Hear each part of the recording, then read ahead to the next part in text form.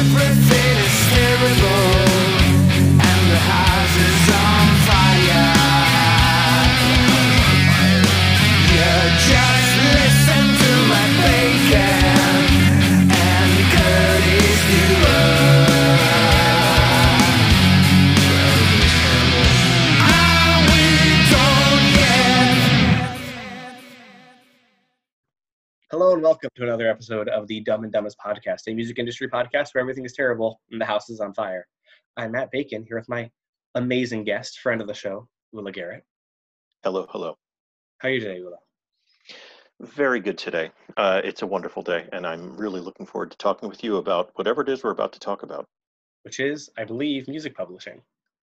Sure, sounds good. So, I have a lot of strong opinions about this, kind of formulated by years of labels.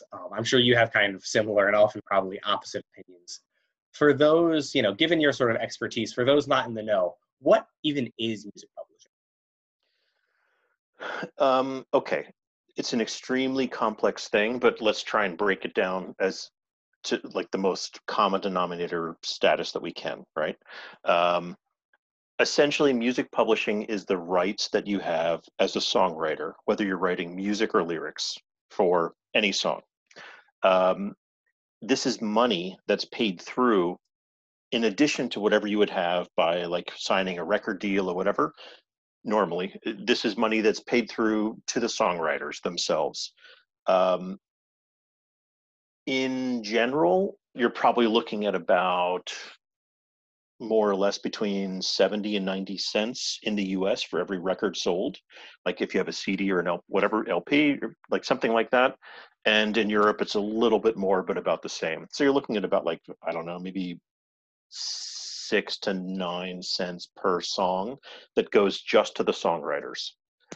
The problem is that it's kind of meant to be confusing, I believe. I honestly believe that a lot of music publishers want this to be confusing, so you have no idea what you're getting into. And publishers, would love to just kind of keep this really sort of like a, how do I say that? They would love to keep this as cloudy as possible so that people don't realize what they're giving away. But let me ask you, when you just said that you have some strong opinions, like what are those based on? Like what are your opinions and what do you believe a lot of this means? I mean, I basically agree in terms of what you're saying, in terms of the definitions. My viewpoint has always sort of been, everyone says, don't sign away your publishing. And I understand that argument. The problem in my eyes is 99.9% of people don't exploit their publishing anyway.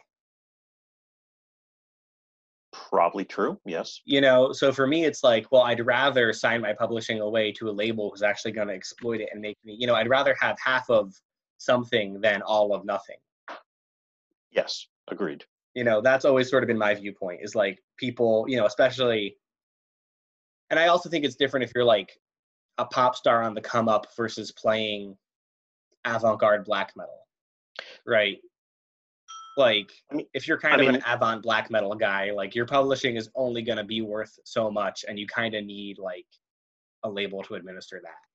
You're not. And let's face it. I mean, like if you're in a really small underground label, they're probably not paying publishing money anyway. In theory, exactly.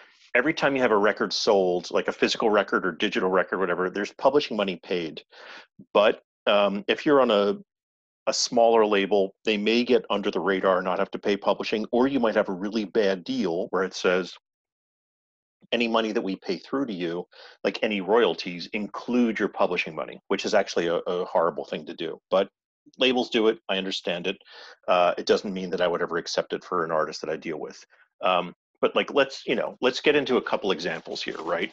So one would be like, this is why it's so lucrative to be a songwriter. If you're a professional songwriter, if you're a Desmond Child, right? If you're a Linda Perry from Four Non Blondes, whatever, that's writing these pop songs for Aerosmith or whoever it might be, Pink, this is where you make your money. It's not that you're making tons of money because they paid you to write the song. It's just that every time a copy sells or it gets aired somewhere or whatever, you're getting some percentage of this. generally it's probably, and this is like a really rough thing, but it's about 8% of the wholesale price of a record goes towards publishing. So if you wrote that song, you have a lot of money. Like another example would be like a good example in the metal world would be like Metallica, right? When they did Garage Days Revisited, when they did, wait, what was I kind of dropped out of my Metallica status after a little while. What was like the double CD record they did of covers? Oh, I don't know because I also turned 16. Exactly. Right.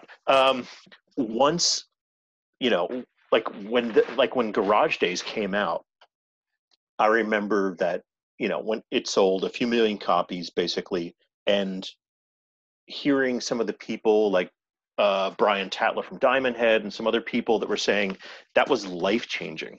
Like they earned more money in publishing from those Metallica records than they ever did from their own songs, like when they were out, because there was now, hundreds of thousands of dollars coming in, and it really changed everything for them, which is great. I mean, that's how it should be. That's why, like, if you're a huge band and you're covering an obscure band, you're really doing them a favor because you're going to be sending a lot of money their way, like if they wrote the songs. So I always had like an immense respect for that, and I think that that's at least like one of the fair parts of the system, that if you wrote a song, and again, whether you wrote 10% of the music or you wrote all the lyrics, and maybe you get half of the publishing money, because generally it's divided 50-50 between who wrote the music and lyrics. So if you wrote the lyrics to In-A-Gadda-Da-Vida and someone else wrote, all the music, you might get 50% of the money if you wrote just the lyrics, which are not nearly as complex. You can I like that was your first example. Yeah, because to me, like, that's one where you're like, okay, there's an awful lot of music versus very little lyrics. Sure. I'm sure there's even, more extreme examples, but that's, that is a pretty good one. But I don't know whether they registered that 50-50. If they did, then whoever wrote the lyrics to that and basically writing what In the Garden of Eden, but in a fucked up way or whatever, did really well. It's pretty interesting, at least, that there's some measure of protection for this, and even now you can only sign away a maximum of 50% of your publishing. So a publisher can take 50% of your publishing, but you have to get the other half at least. And I believe in Europe it's 60-40 for the artist, and normally what's that? I think you're right. Yeah. And a lot of deals, better deals are much higher than that towards the artist's favor. But the most they can take of your publishing is 50%. Whereas, you can sign a record deal and give away 99% of your royalties. But publishing, there's like some level of control. And what it comes down to a lot of times is that you have to go in and just make sure that you sign up with like a collection society. So if you're in the US, you sign up with ASCAP or BMI or CSAC, but most people are ASCAP or BMI. Doesn't really make a difference, to be honest. Once you do that, then you give them the information on the songs you wrote so that they have the information, and if anyone does a cover or something pops up, they know what it is and they can collect it. And then if you sign a publishing deal, that publisher usually administers, which means they take care of like all the paperwork and registrations and everything else, and that's how they earn their money. Yeah. So if you are a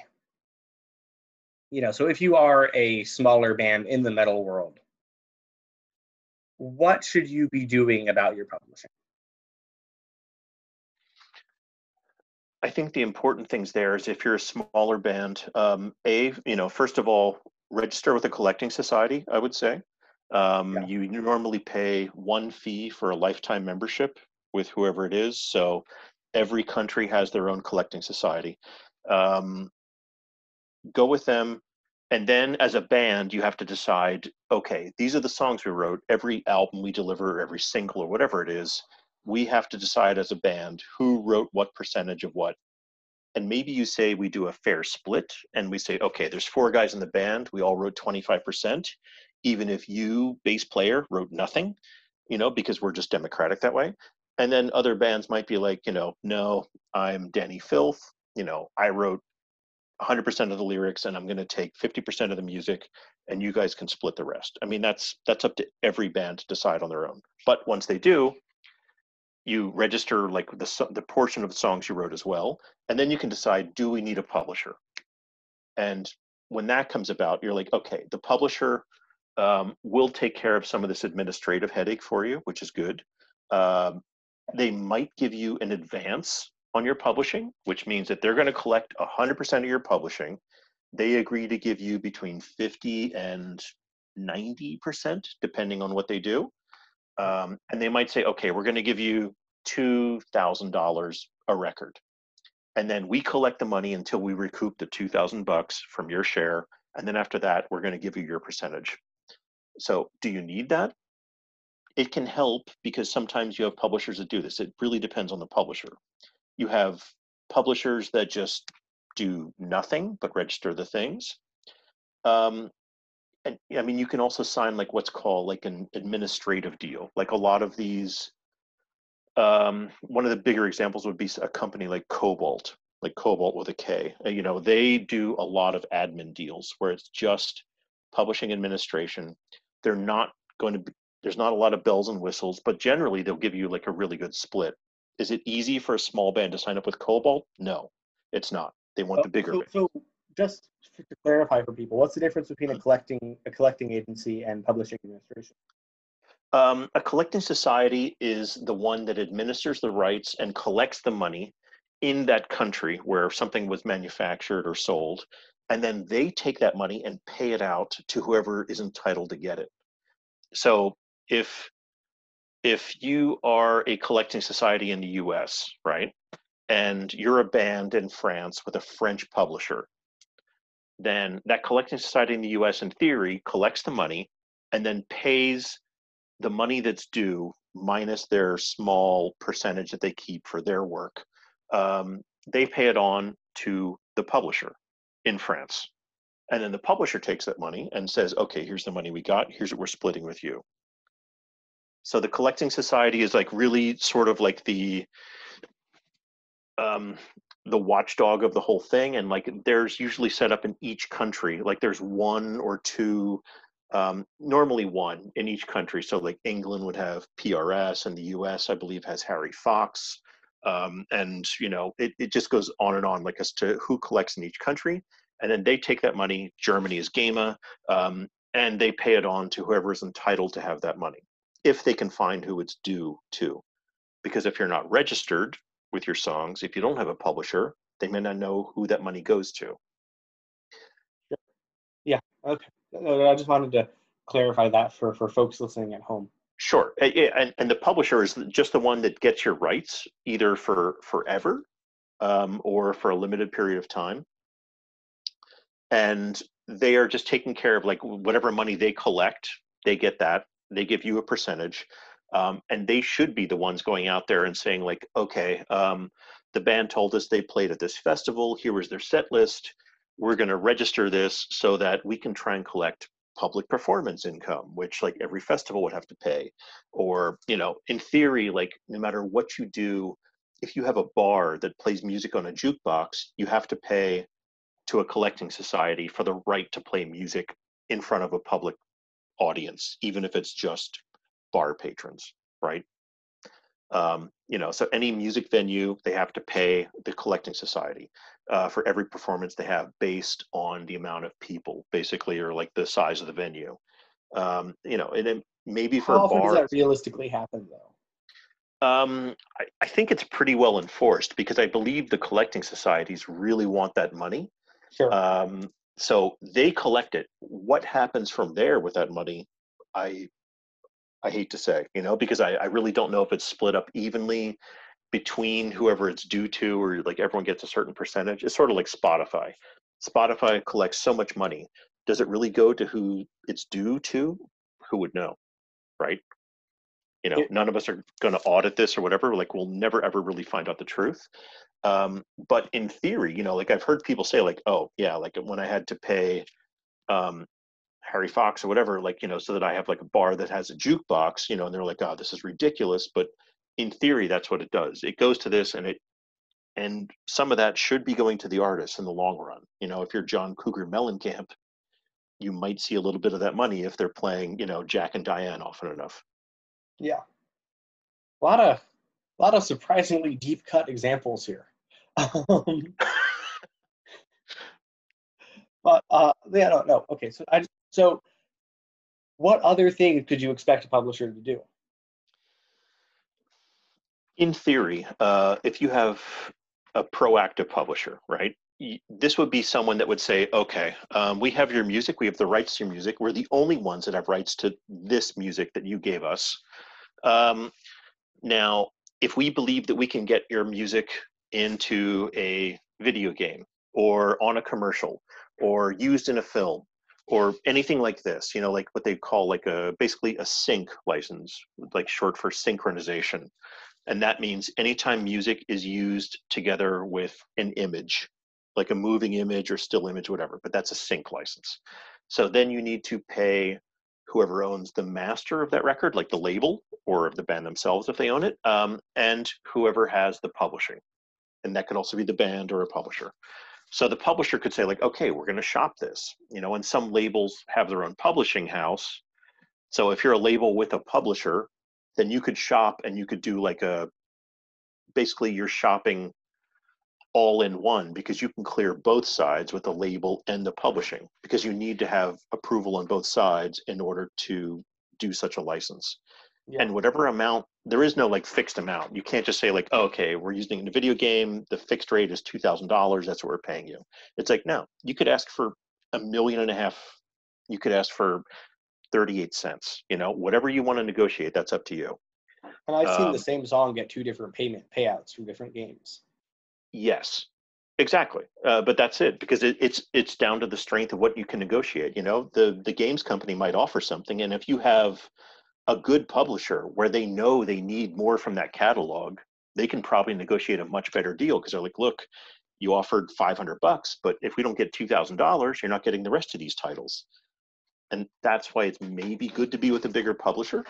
Of course, the difference is that if you're with a bigger publisher, you might get a worse percentage.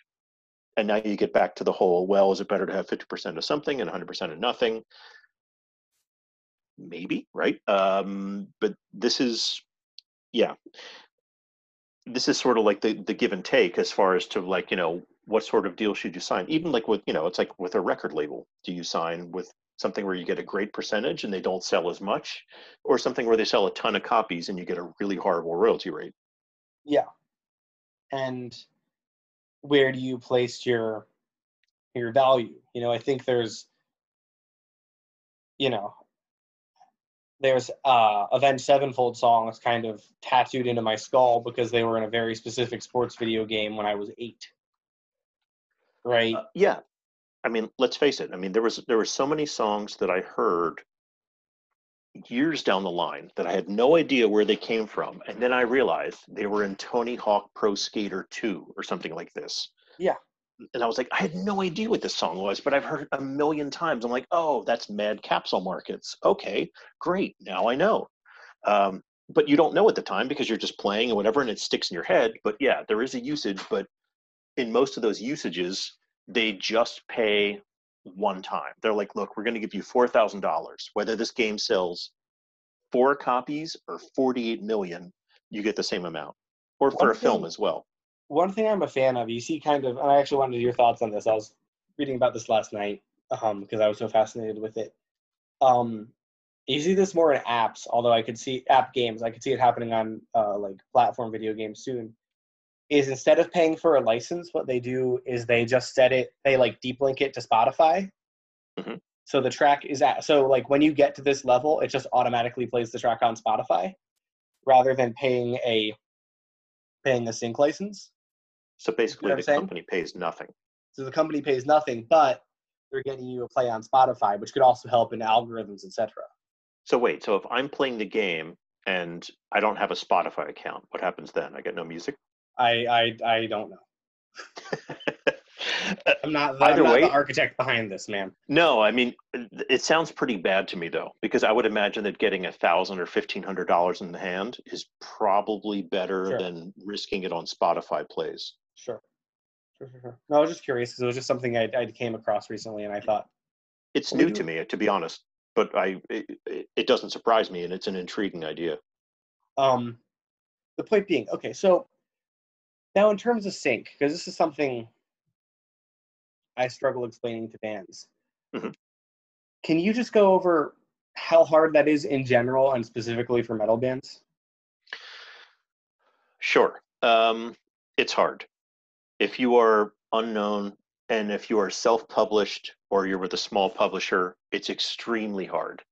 What this basically means is that whoever is deciding the music for that commercial, game, film, whatever, must already know who you are and decide that they want your music in that.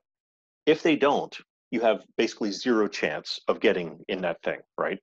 Yeah. Because each project has a music supervisor, and their project is, okay, here's a budget, here's what we need. Maybe someone says, I need, okay, in this one I want something that sounds a bit like Disturbed, and on this one I need something that's a bit heavier. I want something that sounds like Slayer but doesn't cost like Slayer. And on this one I want something like sort of like dark industrial gothic. And then they're like, okay, great. And then they just use their knowledge and go out, and sometimes they just go to the publishers they know and they're like, hey, you're a clearance person at this publishing thing or whatever. What do you have in this style? And you'll get asked these questions. Like I've had this come up as well, even not as a publisher, but just someone that works with bands. They're like, hey, the John Oliver show needs something that sounds like Slayer. What do you have? And I'd be like, okay, here's 5 examples I can send you. And then in the end, they're like, oh, okay, we chose something else in the end. But you're like, all right, it's still fun to try and come up with something. And if you know your catalog well enough, you can do that. But for a band to be asked blindly that nobody would know, I would say it's next to impossible. Yeah. So that's one of the few advantages of being with a bigger publisher, unless of course it's a bigger publisher where you're just like a face in a sea of people, and like if the music, like the people that are in charge of clearances don't know who you are, you also don't have a lot of hope. But yeah, you see things come through, but generally for most publishers, they were asked to clear something rather than them like pounding the phones and hitting people up and being like, hey, I've got this band, they sound exactly like Pantera, but they cost just a tenth of as much as Pantera. Yeah. You're not going to see that very often, like really getting much sync stuff. Yeah. And I feel like broadly speaking, the market for like metal within that is much, much smaller. I would say so. And let's face it, a lot of the stuff you hear on TV, the songs you hear, because especially like when you'll watch network or cable TV, and there's a trailer for a new series coming, whatever, they use, let's face it, it's the same fucking songs all the time. And you're just like, man, okay, but those people, they're the ones making bank. So, if you've got that song that's like the flavor of the moment or whatever, you can really rake it in. Even if you might be whatever, uh, it might be whatever. I'm trying to think of like just a weird example of something, even years ago when it was like, oh, here's Dandy Warhol's Bohemian Like You. And that was in everything for like 6 months. And Yeah. then you go along later, and then it's like all of a sudden there's something else that's like, oh, that song you hear everywhere for 3 months. That's where they make all their money. It's in those sync placements and on things Well, like that. yeah. And the beauty, like I have a friend who had a movie in a Tarantino film. Hmm. And within that, it was sort of weird because he's been able to just like have a career out of that. You know what Based I on the mean? money he got from that, or just because it's like, oh, I was in a Tarantino film and that Well, opened doors. because like people thought he liked his song, and then went and looked him up, and now he has like his 3,000 people who will buy his thing every time he does a thing. I mean, it makes sense. Like, who knew the 5, 6, 7, 8s right before Kill Bill or things like that? Exactly. And I think that's I don't know. Is it? I think that's what tempts people, but I also just think that it's such a 1 in a million shot. I think it's not really worth It is. And let's face it, knowing Tarantino, he probably knew exactly what music he wanted in that, right? Yeah. And so Yeah. sometimes, like I've gotten requests to clear tracks or whatever. And again, not as a publisher, but just someone that like either approves for a few labels or working for bands. And something comes up and it'll give you a description of the scene. And you can tell like sometimes it's just a generic thing. They don't care what they have. So you can't really be forceful about, like what you're asking for. And other times it's like this song is exactly what they need because of the lyrics and whatever else. Like then you can really turn the screws because you're like, hey, I know that guy behind this film wants this song. So you have to pay for it. And they're like, oh, we're out of budget. I'm like, you can't be out of budget. Like the film cost $5 million, whatever, right? You have to have at least $50,000 left for the whole soundtrack or whatever. Otherwise, you really plan poorly. So, hey, fair is fair. Maybe you need to pay $5,000 to get this song. You do it in a case by case situation, but I can definitely see that it comes down to who it is, and sometimes you have those music nerds that make films or whatever. Like I'm kind of surprised that like S. Craig Zoller hasn't had like a lot more distinct metal songs in some of the movies he's directed or whatever, but that's the kind of guy where you'd be like, okay, if it's someone like that, that is the song that they wanted specifically, not just one of 100 choices. Yeah. So got a little bit, yeah. So I'm glad we could go down that Sync rabbit hole for a minute. But to circle back to publishing, right? Mm-hmm, mm-hmm. So this is something we talked about at the very beginning of this podcast is, so the common advice is don't sign away your publishing. And yet, from what you're saying, at least from what I can tell, which is the opinion I hold, is that if the label acts as a competent publishing house, why not? I would say to self-administer publishing can be tricky because as I said, you need to make sure that you have everything registered, which a lot of bands don't. So make sure it's registered. And on publishing, really, it comes down to the deal. So if you're getting offered 50-50 for no money and they own your publishing forever, that's a bad deal. Because you at least, to take a deal where you're giving up 50 or 40% of your publishing, you at least want to get something back. So at least in advance for the record, we're like, oh, we could really use those few $1,000s or whatever it is. That's one thing. If you have a licensing deal with your label where they have the rights for, let's say, 10 years or 12 years, for the records, and then after 10 or 12 years, you get all the rights back, then I would not sign a publishing deal that's any different. I would also demand that, if I'm doing a publishing deal, it's 10 or 12 years, and then after that, all the rights come back. And that's all stuff you can negotiate, It's not like the publisher has to own things forever. They don't. They don't have to. Go ahead. But they frequently like to own things forever. Oh, yes, of course, because why not, right? That's forever. So does a label. A label would love to own every record forever if they could, but unfortunately, there's some pesky lawyers and whatever consultants and everything out there, and bands learn like, oh, we don't need to give up our rights forever. So if you can negotiate a good enough deal and you can get a high enough percentage, like I always like 70-30, 80-20. That's like where I start to get comfortable depending on the size of the band. And it really depends on the size of the band. The bigger the band, the more you can demand. If you're an unknown band out of nowhere, you might have to swallow a 50-50 deal or 60-40. That's fine. What I would also say, though, an important thing that band should know about, have you ever discussed Sound Exchange? We have not. Get into it. Okay, so Sound Exchange is the only official collecting society for digital public performance income, which it's a bit weird, whatever, but in the digital age, it's something new. It's free to sign up. It's lifetime. They're the only ones that can ever collect this income, and it happens from anything that's like, broadcast digitally, where they get public performance. They will hold your money forever for a band until you actually register to collect it. So if you don't register for 50 years and then you finally do, and they're like, oh yeah, we've got $5,000 sitting here waiting for you, they will pay it out. So register with SoundExchange. It's soundexchange.com. It's not, it's a nonprofit, so really it's above the board. Definitely do that. Some bands have told me they signed up and they're like, man, we got like a pretty big check. Like, we've been around for 20 years. We had no idea about this, whatever. And now we get checks twice a month. But it's money you won't get unless you sign up with them. A label can collect half of that money, but half of the money can only be collected by the band, no matter what deal they have. How do you, how do payouts for that work? Like how much are you paid based with that? Like, what is the payment basis? I don't really know, to be honest. I mean, it's even a portion of a portion, basically, of like your mechanical, like your publishing money, but it's money that you would never ever get unless you sign up with them.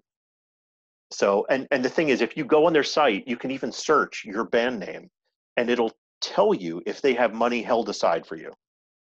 Yeah. So if your name doesn't show up, you can be like, oh, well, we don't need it yet or whatever. But if your name pops up, you can be like, oh, you know what, let's do it. It's free. And you have to jump through some hoops as far as like, paperwork and whatever, signatures and blah and PDFs and all this and that, and passports. But fine. I mean, sometimes that's what you need to do. That's a really, really good one to know, because a lot of bands don't even know about this, and they've been around for years and years already. But let's face it, they're not for profit, so they're not out there advertising or whatever else. It's just something you kind of need to know. I always tell bands right away, sign up for SoundExchange, sign up with a collecting society. Publishing, it's a take or leave thing. It's just that if in doubt, speak to someone that knows a little bit about publishing and like, hey, are we getting screwed here? Try and it's like a record deal. Give up as few records as you need to, unless you have a great deal. I mean, I've seen publishing deals where bands were getting a $10,000 advance per record, and they never came close to recouping that. So actually, they got money they never should have deserved. But this was also years ago, and now a lot of publishers are, a lot more stringent about what money they're going to lay out, unless they really believe they can get it all back. Very well said. Do you have any sort of final points you want to get into on this? I feel like we've been pretty intense across kind of a variety of aspects here. Well, I'll tell you what, let me just touch on something briefly, because this is coming up more and more. There's a lot of bands that use producers now, and a producer will sometimes say, I want to have 2, 3, 5% of the publishing, right? Yeah. I'm helping you to, arrange and whatever, coordinate these songs. I want a percentage. That's okay if it's a fair small percentage, whatever, and if they're really helping you shape stuff. If they're just an engineer and just setting up the mics over a drum kit, you don't need to pay them. But if they're like, oh no, you should change this chorus and move stuff around, whatever, then I believe it's fair. And sometimes they'll also ask for points, whatever, which they get a percentage of your royalties basically on your records. Which can also be okay depending on the producer. But I would say that's coming up more often, and it can be okay. Okay, wait, let me think. Is there anything else? Giving up your publishing is not like the be all end all. It's just that you want to try and make sure that you're getting the best deal possible. So as with anything, as I say, if you're being asked to sign something, if you don't understand what you're being asked to sign, ask someone who does know. It might be someone in a band, it might be someone that helps manage bands. There's people out there that do this professionally, whatever. But before you sign anything, put your name on something, whatever, and maybe change your career arc forever. Always check with someone to make sure that this is above board. Yeah, that's important. I've even given people a contract that I knew they wouldn't understand, and told them to get a lawyer, and then had them send it back signed in 24 hours, and been like, come on, buddy, let's try this again. Without one single change, right? Yeah, and you're just like, okay, look, here's my guy. Yeah, he's a good guy, right? He doesn't cost a lot, and even if he costs a little bit of money, even having someone invest 2 hours into this deal could really save your ass, because maybe something's in there that's like, oh, if they don't pay you or account to you, it doesn't matter. there's nothing you can do. They own the rights forever. And the thing And is, for maybe that me, guy can. even as label guy, I want my guys to hire a lawyer because I want to make sure, I can tell them something, and be like the nice guy who breaks it down. But like, I want to make sure there's another guy who isn't being paid for them to understand it, or being paid by the label for them to understand it, so that they can be comfortable, so they And can't like bring the axe down on me. agreed. And and let's face it, a lot of bands will sign whatever's in front of them because they're like, oh, now we have a record deal, we have a publisher, we have a manager, whatever it is. But the important thing in that situation is that they understand what they're signing, because bands will also say, oh, the label only has rights for 5 years. And then in the end, you look at it and you're like, no, they own the rights forever. It's 5 years until you can do whatever, something different that they misunderstood. So, and that's not, there's nothing wrong with that. There's nothing wrong with not understanding a contract. You're not really meant to. That's the important part. You're a creative type. You're out there to create music and make art. If you were a structural person by nature, you would be in accounting or something different. So that's fine. It's just enlist the services, or just even, like I said, just even friendly advice of someone and be like, hey, does this look right? You're with that same label. Does this look like the deal you signed? And maybe that band is like, oh no, this is totally different. And just find out, okay, why? Yeah, very well said. This has been Dumb and Dumbest. You have been listening.